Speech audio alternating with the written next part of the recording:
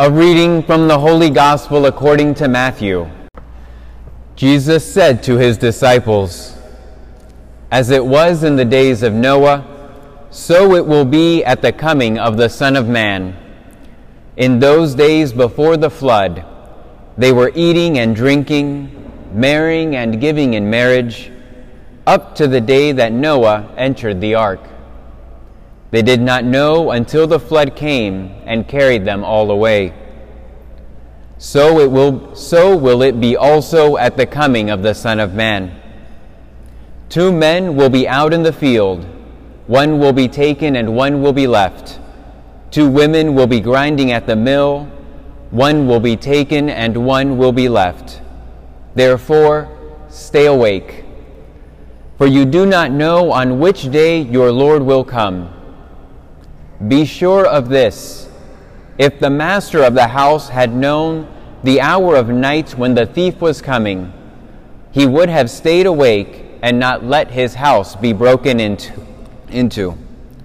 So too you also must be prepared, for at an hour you do not expect, the Son of Man will come."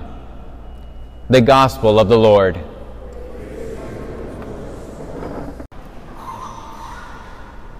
A place where everyone is striving for what isn't worth having. Those are Thackeray's words to describe Vanity Fair, a carnival of indulgent delights. A place where everyone is striving for what isn't worth having.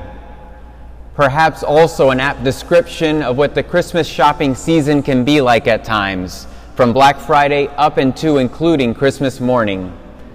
A place where everyone is striving for what isn't worth having. I absolutely loved Christmas Day as a child. I still do as an adult. But I remember the giddy joy, the thrill, the energy leading up to Christmas morning because of the presents that would be under the tree that day. I could barely sleep the night before, and it's the only time I would wake up earlier than anyone told me to. And I'd run down, open the presents, and just enjoy the rush of going through one gift after another. And as I reflect on my life, now that I'm significantly older, I realize that I still feel the same way. I love opening new gifts and getting new gifts. And I imagine this is something that many of you can relate to, or many people can relate to. Something about the comfort of this new pair of shoes I've got. Maybe the purse and the shoes match. Maybe it's a new lipstick that's exciting and just the right gloss or color.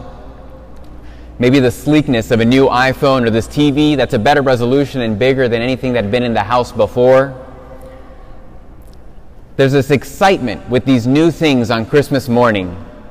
But that excitement, that thrill, even though it would keep me skipping for the entire Advent season, would end quite quickly. Because as soon as all the gifts were opened, I either had to decide which one of these toys will I play with, or maybe something wasn't exactly what I was hoping for, or it just didn't look or feel as exciting as I expected, and the thrill would quickly end, because it wasn't worth striving for, because it wasn't worth having. Advent is a time for us to pause and check ourselves on what is it that we are striving for.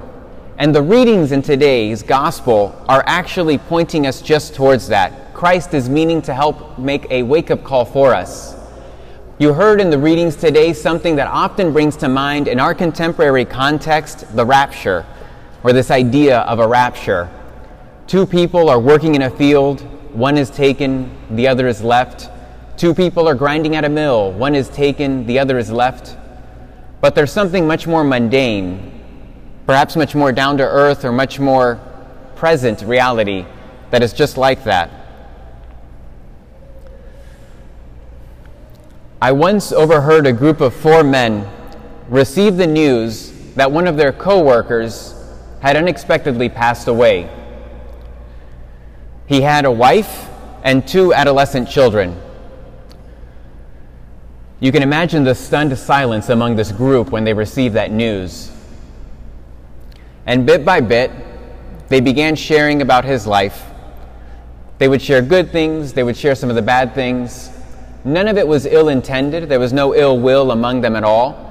But you could sense a sort of judgment passing through as they were evaluating things, and it was a judgment that quickly turned inwards towards themselves as they began to evaluate, what are the things that I am striving for, and are they worth having?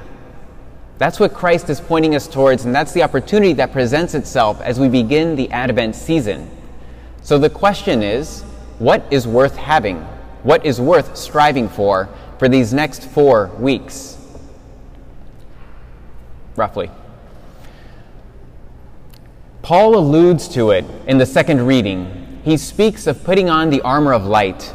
He's referring to the gifts and the fruits of the Holy Spirit: generosity, kindness, patience, wisdom, understanding, courage, prudence, right judgment. The gifts and the fruits of the Holy Spirit are all worth striving for.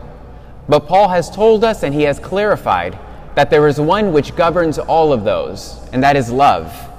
And love is absolutely worth striving for. Love is what becomes incarnate on our earth the day that Jesus Christ was born and conceived. And it is love that we want to prepare ourselves to make incarnate on Christmas Day.